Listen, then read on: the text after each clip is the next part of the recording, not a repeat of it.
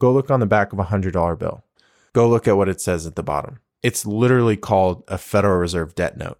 A lot of them say it on it. So how can you pay a minus, right? A debt is a minus on a balance sheet, a negative sign, right? How can you cancel out a minus, a debt, with a minus, a debt note? Is that adding up to you? No pun intended. Welcome to the Conscious Wealth Podcast. I'm your host, Jay Griff.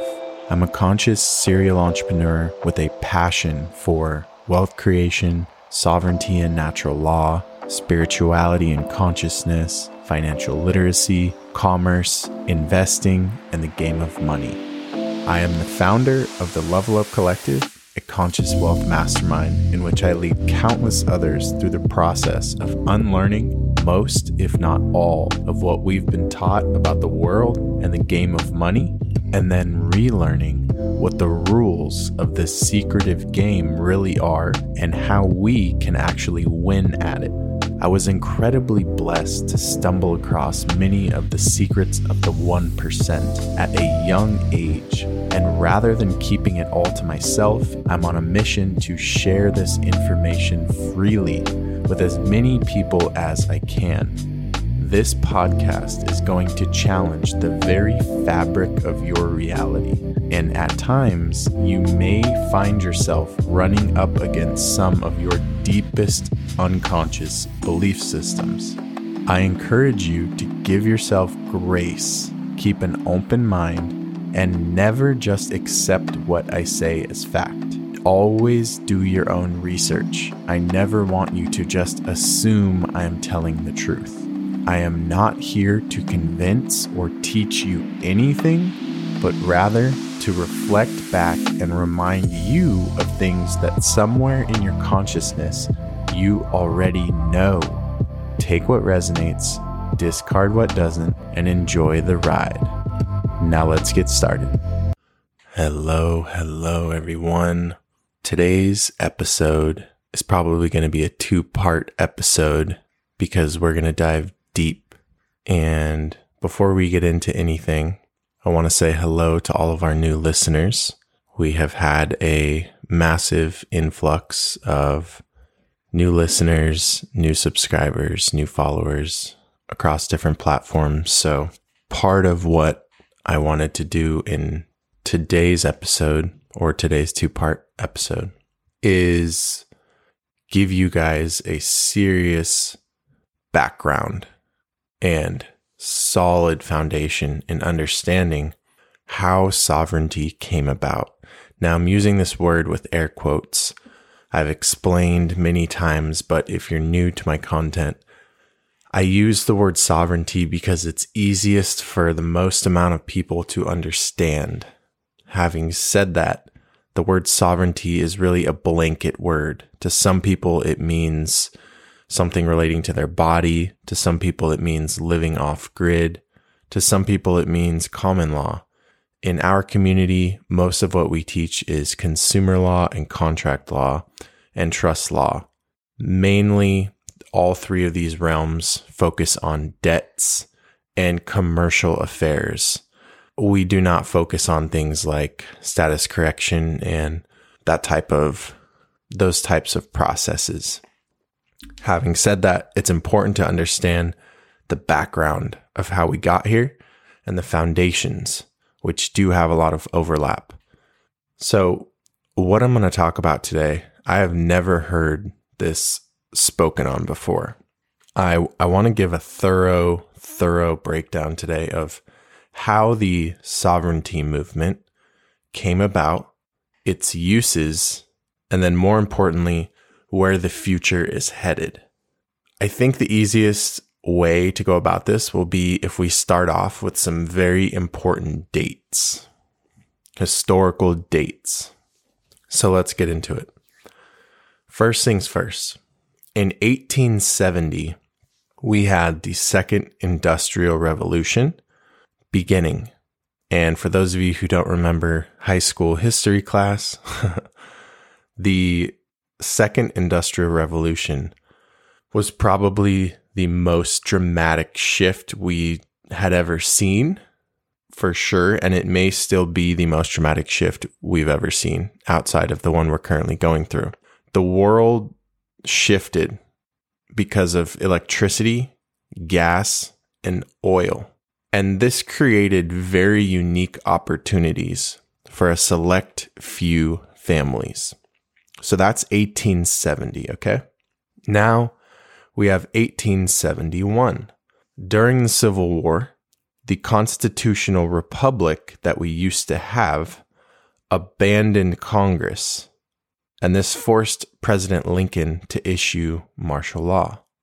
The republic was taken over at this time by foreign insurgents and replaced with the, all caps, United States of America, Inc. Now, for any of you who have heard of common law, heard some of this stuff, or studied some of it, if you've come across some of the stuff that talks about how there's multiple different United States of Americas. There's a lowercase, there's an upper and lowercase, there's an all uppercase. The United States of America can mean many different things. And this trick that they pulled, where now it basically just means a corporation, not even a landmass, really took place, at least its origins were in 1871. So I want you to think about how long ago that was. That's 150 years ago. 150 years, okay? That's going to be important as we get into the later parts of this episode. So now we're going to fast forward a little bit to 1907. In 1907, birth certificates are rolled out nationwide in the US. Why do you think that's important? Well, for those of you who have done any form of studying on these topics, the birth certificate is your entry into the system. It is as soon as your foot is stamped on there and or your parents sign off on that with black ink, right? And the doctor signs it. That birth certificate just created you as a corporation. That was the creation of your straw man. And this was rolled out in 1907. So about 115 years ago. Now we're going to fast forward to 1912. The United States Corporation was later purchased by banking powers. And the banking powers who purchased it are the same banking powers behind the Federal Reserve. And something that I think is very funny that a lot of people don't have any clue about is that the Federal Reserve is not only not our government, it's a private for-profit corporation, but it's also not American. It's owned by the Crown. It's owned by Europe.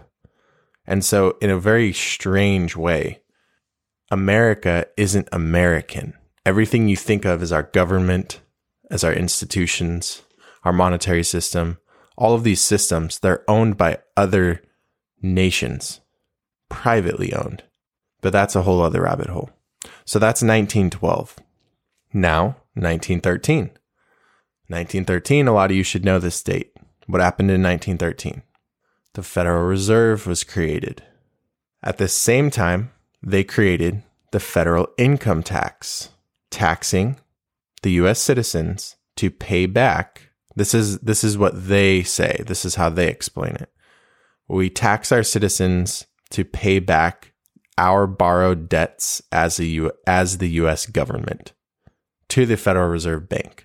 So at a very simple level, if you study corporate finance, what they will teach you is that the U.S. government and the Federal Reserve work hand in hand.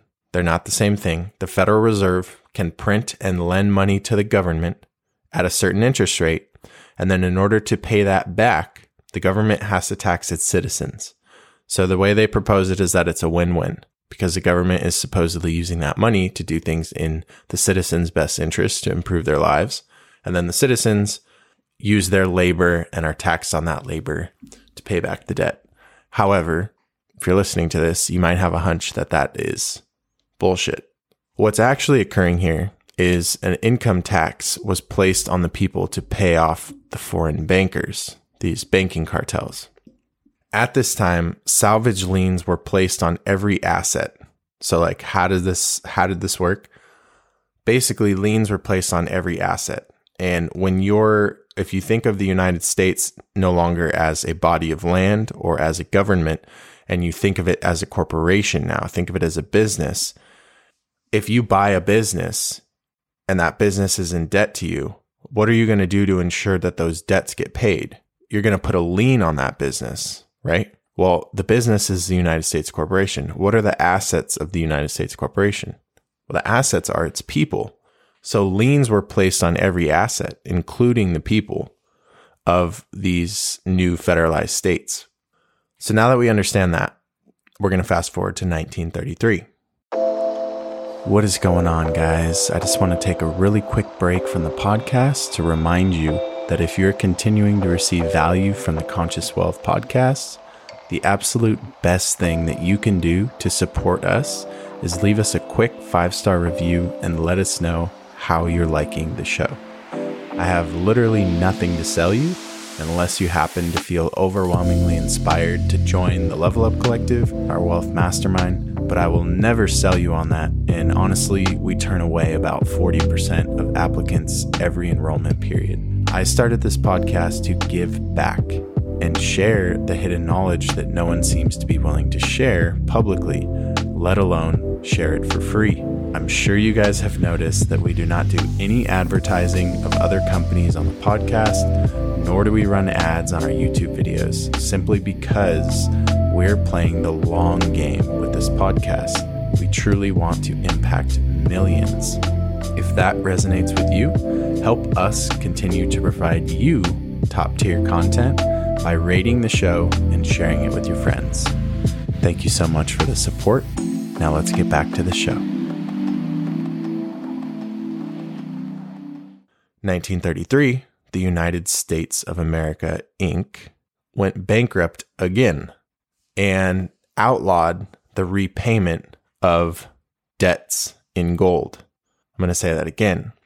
In 1933, House Joint Resolution Act 192 outlawed the repayment of debts in gold and forced the U.S. citizens to adopt Federal Reserve notes, aka fiat, on the population. This was, in my opinion, the beginning of the end, as far as our debt-based monetary system goes. Up until this time, the dollar was pegged to something. After this day, after House Joint Resolution 192 was signed and enforced, there was no longer any form of accountability, checks and balances, responsibility. That all went out the window. Gold was now completely irrelevant as it related to the value of the dollar. And this also did a lot in the world of what we now know as sovereignty, because as soon as they did this, it changed what it means to have quote unquote debt, because that debt is tied to Federal Reserve notes. And when you study Federal Reserve notes, you learn that Federal Reserve notes themselves are debt. So wait a minute. You're telling me, Mr. Government, Mr. IRS, that I'm supposed to pay this alleged debt you say I owe with Federal Reserve debt notes? Go look on the back of a $100 bill. Go look at what it says at the bottom. It's literally called a Federal Reserve debt note. A lot of them say it on it. So how can you pay a minus, right? A debt is a minus on a balance sheet, a negative sign, right? How can you cancel out a minus, a debt, with a minus, a debt note? Is that adding up to you? No pun intended. Hopefully your wheels are starting to turn here. You can't pay a debt with a debt, but they took us off gold and they gave us debt, IOUs, Federal Reserve debt notes. And we've gone our whole lives never questioning this because the programming is so effective. But my question to you is, how is it possible to pay off debt that you supposedly have with debt notes. That would just further put you into debt. Doesn't make sense. So something's missing here. Now, as far as dates and everything I've gone over thus far, starting at 1870 up until 1933, it's important that you understand that none of this was done with full disclosure. None of it was done with full disclosure. And as such, because of that, it is not legally binding. This is exactly why, for example, many laws and taxes are voluntary. I'm not saying all laws are voluntary. That is not what I'm saying. But I'm saying that there are certain instances, such as taxes, at least income taxes on quote unquote citizens, that are voluntary because none of this was done with full disclosure. Meaning, there's something called a meeting of the minds. And when you study contract law, one of the most important premises, foundations of contract law, which if you're unaware, contracts govern the world. They literally run the world. Contracts are everything: verbal, implicit, explicit, written, etc. In order for there to be a valid contract, there has to be something called a meeting of the minds, which basically means that all parties involved are of sound mind. In other words, they are clearly understanding what they're agreeing to. They're clearly in a healthy mental space. They're not being tricked. They're not being, legalese isn't being used against them, etc. And we know that in the systems that we currently have, that is not the case. Every contract you've ever looked at has legalese. And in these situations, all of these changes are rolled out and they're so confusing and swift that people don't understand and they just go along with it because of fear of what will happen if they don't. And the irony is, as soon as you go along with it, you're consenting. You don't realize that. But in contract law, when you go along with something, silence is acquiescence. It's one of the 10 maxims of law under UCC. So that's really important to understand. And to kind of bring this full circle, the United States is a corporation, and when you pay taxes to the In God We Trust. I want you to look on your dollar again, and I want you to look at the bottom of it, or the middle of it on the back, and you're going to see that it says In God We Trust. Now, most people their whole lives have lived saying that, thinking that that is keeping God in the United States nation. To that I say, I used to think that too, and I was very naive. What this actually is very clever marketing, very clever branding. These same families that pulled this off, everything I just walked you through, they created a trust and they called it In God We. So when you put it together, it's called In God We Trust. And they put it right in front of your face.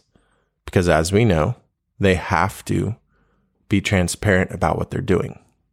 It's one of the metaphysical rules, if you will. They put things in plain sight. But most people they cannot fathom that. They can't fathom to look and see what's actually there. It's actually being shown to them. So, now that we've ran through all of that, that is how we got to where we are today. I wanted to kind of catch you guys up on that so that you can be clear before we move into part 2, how we got here to a system which was created over 120 years ago that is run by foreign banking cartels and very powerful families whose last name I'm sure you've heard before, at least some of them.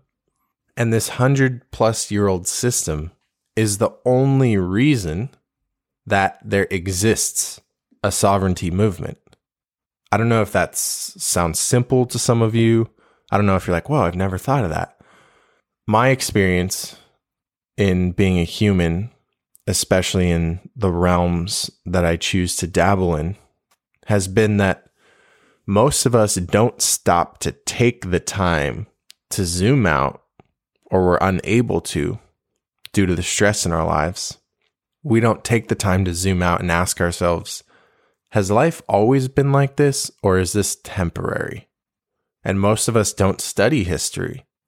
So the perspective that I'm able to bring is not only because of my disciplined temperament and my practices and the internal work I've done, it's also largely because I study history.